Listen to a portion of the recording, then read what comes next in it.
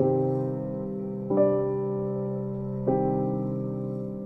guys, welcome to Wonder and Wonder. This is Miles, and welcome to our second episode and second part of the series Ghost Story. So, I'm just starting out my podcast, and nagkataon naman na mag-Halloween. So, isip lang ko na why not talk about. And for our second part, here's my brother again coming back, and now he will be talking about Mumu stories in UP Diliman. So again, Mac, for being here. Thank you for having me. It's such a big honor and super na-enjoy ko naman so far itong series na ginagawa mo. Yeah, so I guess any background I don't know how siguro mag-start na lang tayo dun sa when you got into did it ever come across your mind na parang, or meron ba na parang sa orientation ay nabanggit na nila na, hey, dyan may mumu daw dyan, may mumu daw dyan. Kasi, ewan ko, siguro, minsan, di ba, parang nasa culture na natin yan eh. Dati nung, parang, well, nung nag-call center ako, parang, sa training pala, pinag-uusapan na namin si Junjun, yung mga ganong klaseng mumu. So, sa UP, ganun ba? Wala, or itong mga stories na to na-discover mo na lang, or narinig mo na lang nung... Since etong mga stories na to, sikat na talaga siya ever since kahit hindi pa ako nasa UP. Yung iba dito narinig ko na siya sa social media, nabasa ko na somewhere ganyan, or nabasa ko na sa Wattpad, sa Twitter, o sa mga articles ganyan. At ayun, nung pagpasok ko sa UP, hindi ko naman siya na-confirm, pero ayun nga, pinag-uusapan talaga siya ng mga tao. So baka totoo nga yung iba sa kanila at na-experience talaga nung iba. Pero ayun, narinig ko na to before pa ako pumasok. Pag-uusapan natin itong mga to ngayon. Hey, let's jump right in to your first story. Ito yung, unahin na natin yung pinakasikat. Ito yung nabasa ko yata sa Reddit even before. May tinatawag kaming Kalayaan Hall or Kalayaan Dorm. So, itong Kalayaan Dorm, ito yung dormitory para sa mga freshies. Nakahiwalay yung mga lalaki at saka yung mga babae. At isa sa pinaka-creepy na narinig kong story ay yung tungkol sa cabinet sa Kalayaan. So, yung cabinet kasi sa Kalayaan ay malaki siya. Kasya yung isang buong tao. At dahil nga kasya yung isang buong tao, ito yung kwento nun. May dalawa kasi yung roommate sa Kalayaan. Hindi ko alam kung dalawa or apat, pero for the sake of the story, i-assume na lang natin na dalawa. Tapos, dalawa yung roommates. At syempre, since nagdo-dorm nga sila, kapag after ng semester, uwi sila sa mga kanilang mga probinsya or pamilya kung saan man sila nakatira. At yung isang roommate, parang nagbilin siya dun sa isa niyang roommate na isara yung cabinet bago siya umalis. At ito namang si roommate, sinara nga niya talaga yung cabinet bago siya umalis. At sa kasamaang palad, ang hindi niya alam ay nagpakamatay yung roommate niya dun sa loob ng cabinet na yun. Like, she hung herself inside the cabinet. At ayun nga, pagbalik niya, laking gulat niya kung ano yung nakita niya pagbukas niya nung cabinet. Dahil, ayun, nag-suicide nga si roommate number 1. Hindi ko in-expect yun. Nakala ko parang may nakita siyang mumu or something. Pero bakit niya pinapasara yung cabinet? Ayun nga, para hindi yata makita. Hindi ko alam, pero kwento-kwento lang naman siguro to. Feel ko hindi naman totoo. Pero kung totoo man, super creepy na ganun yung nangyari. Ang sensitive, no, pagdating ng mga parang suicide stories, no? Kasi hindi mo alam kung anong approach mo. Tapos parang, ewan ko, tingin ko yun yung mga klase ng ghost stories na sobrang nakakalungkot. Diba? Ewan ko, nagulat na ako kasi akala ko parang may something doon sa cabinet or may tinatago siya. Pero nagtataka ako, bakit niya pinapasara yung cabinet? So, andun pa ba yung cabinet na yun? Hindi ko alam. Pero parang oo. Kasi yung mga cabinets doon, built-in talaga sa building. Hindi siya yung mga furniture na ano. Hindi kaya... so baka nandun pa. Hindi kaya gusto niya ipasara para ma-curious siya na ano yun, na parang iligtas siya or something. Baka nga ganun. Pero ayun, sa kasamaang palad, ano yung babae? sinara nga nung roommate niya yung... Babae lalaki? Either parehong babae or parehong lalaki. Pero matagal Basta same gender kasi same gender roommates. Matagal ko na siyang naririnig pero hindi ko alam kung totoo ah. Pero I mean, ano ba siya parang long time ago, parang recent lang. Baka mga 90s siguro. Okay. Next story. Wait lang. Fun fact pala na yung Kalayaan Hall na mention sa kanta ng Eraserheads na Minsan.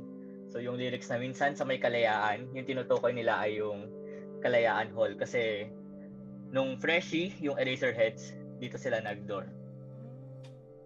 Alam ko kalayaan sa Makati.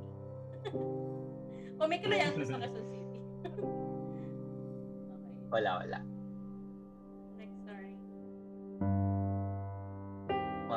Since nasa usapang dorm na din naman tayo, ang mga jeepneys ng UP Diliman, meron tayong 4 na jeep, yung Katipunan, Ikot, tapos yung binaliktad na Ikot, which is yung Toki, at yung Philcoa. Ang pag-uusapan natin dito ngayon ay yung Ikot.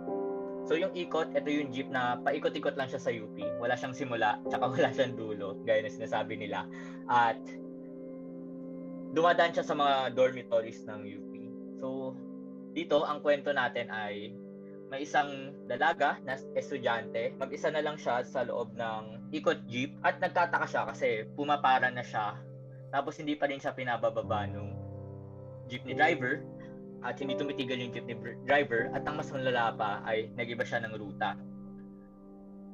Siyempre kinakabahan na siya kasi baka kung anong gawin sa kanya ng driver. Pero in the end ay hinatid pa siya ng driver dun sa mismong dorm niya.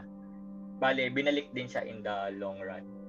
At ang sinabi sa kanya ng driver kung bakit hindi siya binaba nung una at kung bakit nagpaiba-iba pa ng ruta ay wala daw siyang ulo dun sa, ang tawag dun? Side mirror ba?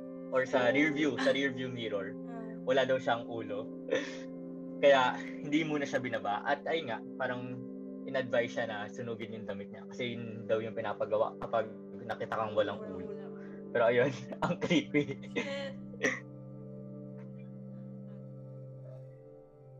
Naalala ko yung mga ganyang story, yung mga walang ulo, no?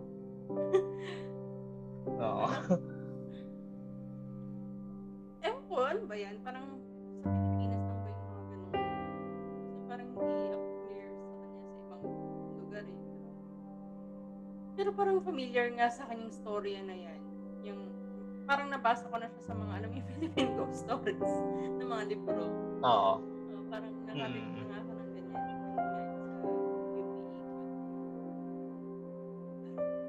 Sa UP Pero matagal na yan, di ba? Yung storya na yan. Or hindi ko lang alam.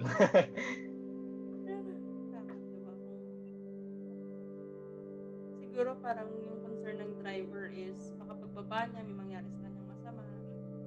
Diba? Kaya siguro hindi siya binaba. Hindi naman siya kinausap na lang. Diba? Tinakot pa siya na hindi siya pinapansin ng mga Kung saan pa siya dinala. Sige, next story. Siguro natakot din yung driver na sa bagay, walang ulo yung pasahero niya. Kasi kung ikaw makakita ka ng pagot ulo, anong magiging karamdam mo, di ba? Diba? Oo nga, parang iniisip ko nga baka mas nakakatakot pa nga yung nakita ng driver kesa doon sa nararamdaman ng pasahero niya eh. Diba? Kasi siya parang oo nga, sa bagay, parang hindi man naman ako nang gagawin mo kung nakakita ka ng pagot na ulo tapos alam mong buhay pa, diba?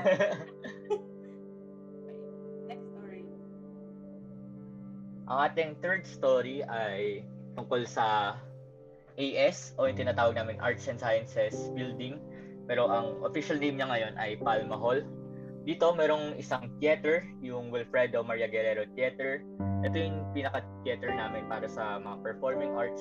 So mga teatro, ganyan, mga acting. At meron silang sikat na resident ghost, nagngangalang Marisa. Nagpapalit-palit yung pangalan ni Marisa, depende kung sino nagkuwento. Pero ang alam ko, Marisa yung pangalan niya. Tapos sabi nila na magaling si Marisa na performer, ganito ganyan. At yung typical na telenovela story na may mga mas magaling sa kanya na dumating, kaya ayun, nalaos siya. Yung mga mas nakakabata sa kanya, mas sumikat. Kaya ang ginawa niya, dahil sobrang dramatic nga ni Marisa, ay nagpakamatay siya sa stage mismo para maaalala siya ng everyone. At sabi nila, paminsan-minsan, si Marisa ay sumasama sa mga chorus na mga kanta at kung malas ka ay magpapakita mismo siya sa stage. At madalas daw siya manggulo sa backstage, apparently. Totoo yung kwento na yun. May nagpakamatay na sa stage. Hindi ko alam. Feel ko hindi. Kwento-kwento lang din. Kasi ba? Ito, disclaimer lang sa mga kinukwento ko. Yung iba dito hindi ko alam kung totoo. Kasi di ba, parang sa movie mo lang pero kung hindi man Oo. kung hindi man baka naman exaggerated lang nagpamatay siya mismo sa state, pero baka naman talagang meron, sabihin na natin, talagang may nagpaparamdam doon or may taong mga nakakaramdam talaga sa presence nung ano na yun ni Marisa. May pangalan pa doon, nakakatawa. Pero feel ko totoo yung totoo yung mga paramdam. Pero yung story, I doubt. Siguro hindi. Pero yung mga paramdam talagang totoo daw. Pero kasi ewan ko kasi, may nabasa lang ako na hindi ko maalala kung saan ko nabasa, pero yung mga lugar daw na parang may point na sobrang dami ng tao, tapos biglang mawawalan ng tao. Doon daw madalas yung mga ganun mga elements na ganun. Mismo yung parang mga simbahan, di ba? Parang maraming tao dyan, yung Sunday, ganyan. Tapos, pag walang tao, pag walang simba, sobrang tahimik na. Mga sinihan, di ba? Yung mga ganong space na parang ang laki, kasi maraming tao, tapos biglang mawawala ng tao, di ba? Sabi nga nila, di ba, dun sa Broadway? So, parang teatro, no? Oo, yung sa Broadway Centrum ba yun? Yung sa Bulaga dati? Yung dati Bulaga. Oo, dati nilang dun daw, may mga nagpapakita daw. Oo, parang meron something dun sa mga ganong klase ng lugar. Kasi, naalala ko sa call center, di ba, parang sa gabi, punong-puno ng tao sa opisina Tapos sa umaga, walang tao-tao. Minsan kasi may mga time na tanghali na ako nakaka-uwi. So napapadaan ako dun sa parang stall na talagang empty. Parang iba yung pakiramdam. Siguro dahil na-weirdohan lang ako kasi hindi ako sanay na wala talagang tao dun. Or merong something. Pero parang iba yung pakiramdam sa mga ganong lugar.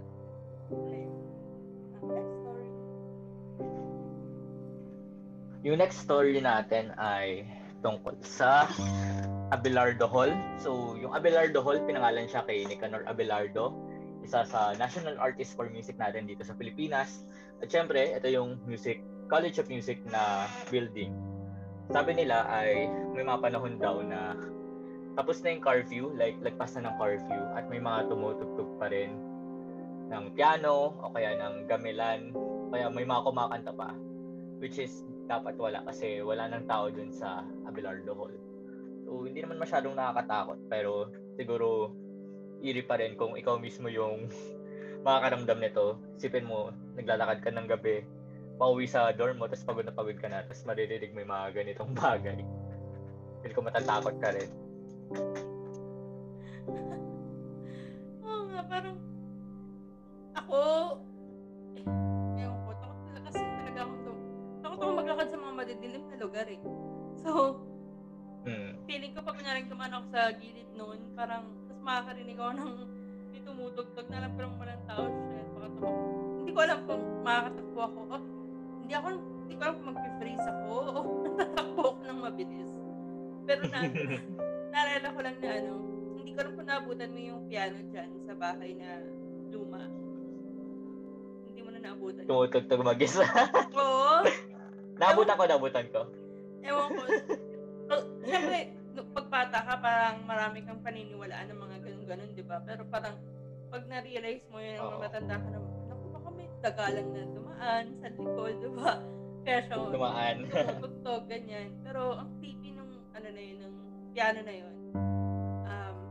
Kasi, nakalagay dun parang 1901 na siya. 1901 pa siya? Parang built in 1901, parang ganun. So, parang ang tagal na niya.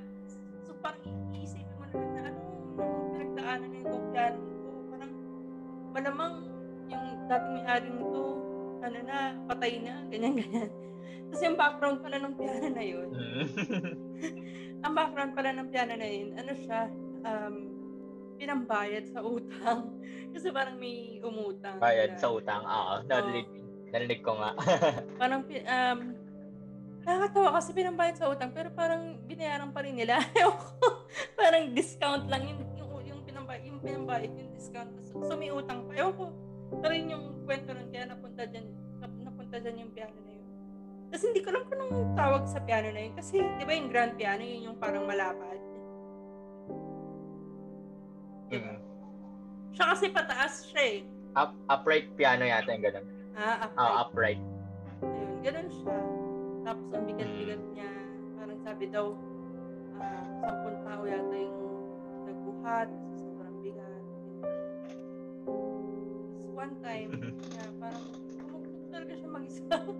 Ewan ko, nakakatakot. Ayun ang kwentong music ko.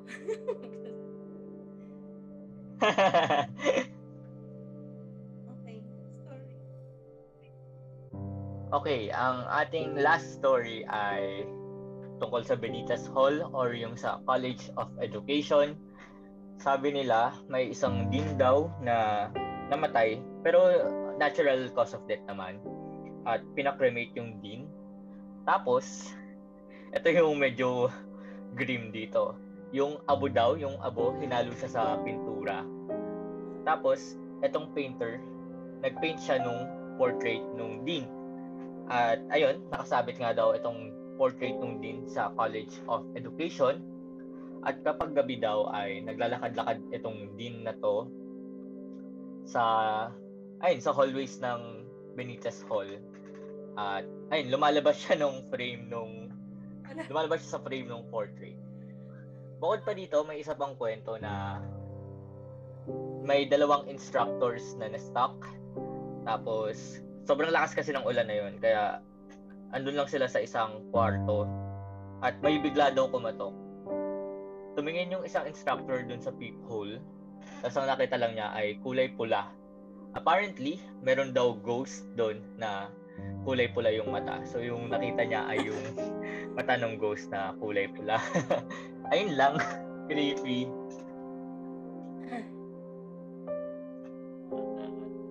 Ayoko ng mga pula-pulang mata.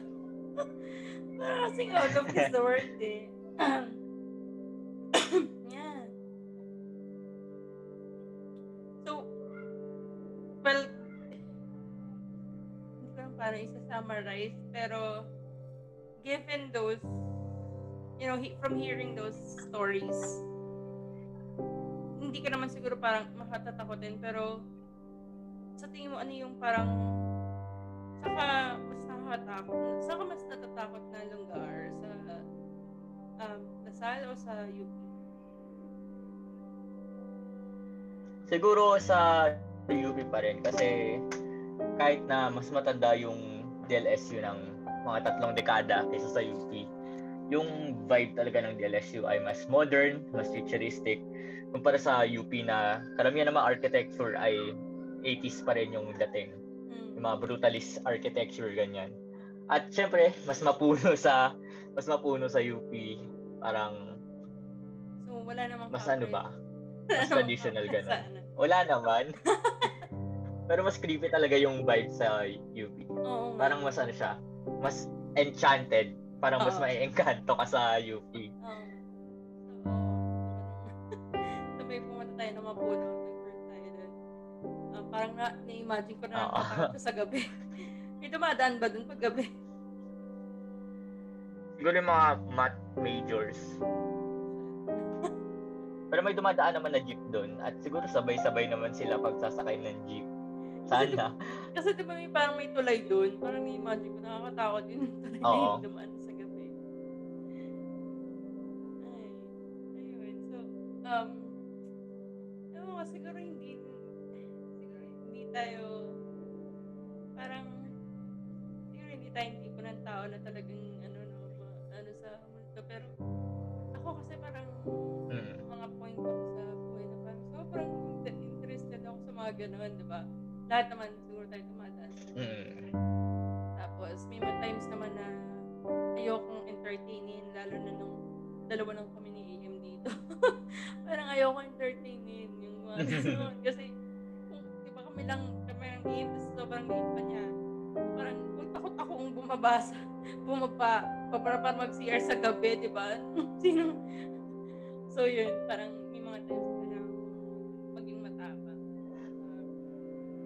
Pero siguro parang, ewan ko, tas may mga times na talagang sobrang kumatatak ako. Dumadaan yata lang siguro tayo sa mga ganun. Tapos, di ba may iba sinasabi na maka-stress ka lang, kaya ka nakakaramdam ng ganyan.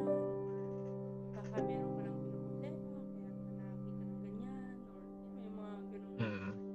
Pero parang, ang hirap pa rin explain. Minsan may mga tao talagang nakakakita nakakaramdam, nakaka-relate kasi di ba, hindi mo din pwede i-question kung ano yung reality sa kanila.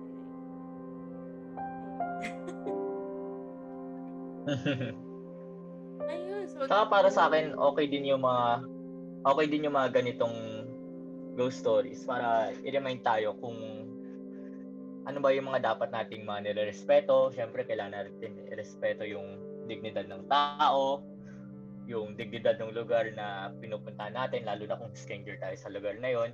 At na rin yung mga grim stages of history na kailangan nating i-recognize na nangyari talaga at nang hindi niro-romanticize, kumbaga. Oo, tsaka dun din tayo magiging curious sa history, di ba? Kasi kung parang para sa akin, parang in a way nagre-remind yung mga ghost stories na yun ng history. Kasi syempre past yun eh, di ba? Kunyari yung mga katulad nun yung sabi sa World War II, di ba? Parang ma-curious ka, ano ba nangyari sa World War II? Bakit ba sa tingin ng ibang tao marami nagpapakita dito? Ano ba tong sinasabi nila ng mga dugo na ito? Diba? Parang, in a way, parang ma-remind ka na, or it will somehow get you interested in history. Na parang, okay. So, ganito pala nangyari ng World War II. So, yun nga. At, oo nga, parang respeto dun sa nangyari, respeto dun sa mga tao na involved dun sa history na yun. At yun, siguro yung pagdating naman sa mga suicide, minsan hindi mo rin alam kung ano, diba, para may pinagdadaanan na pala yung friend mo, diba? Parang it will also make you think about the people na alive that you love, diba? Na sila or ganyan. Kasi may mga story ng mga suicide, minsan hindi naman nila alam na bakit, diba, parang nagulat lang sila nangyari yun sa kaibigan nila or sa kilala nila. So yun,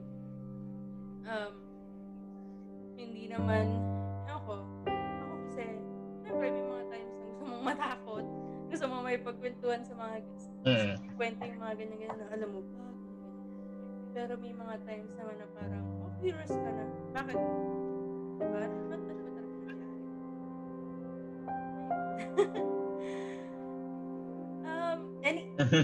Anything that you'd like to add? Wala naman na.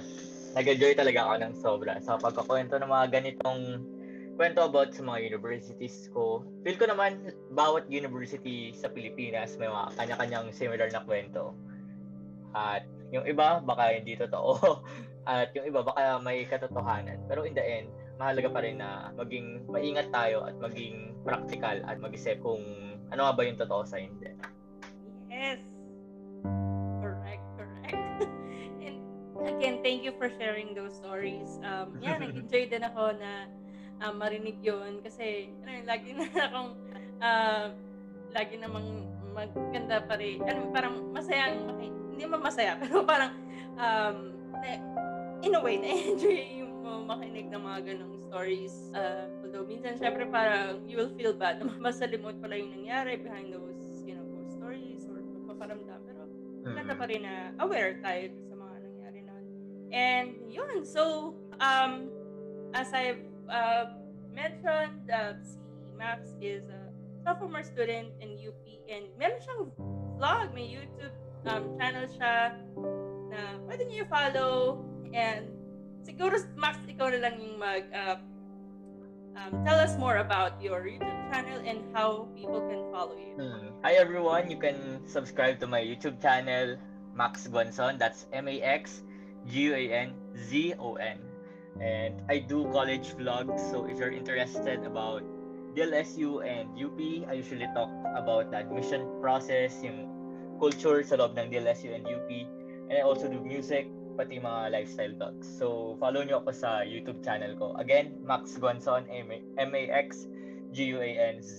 Okay, thank you again, Max. Thank you for being here, and thank you for sharing your stories. See you again, guys. Thank you for having me. Bye.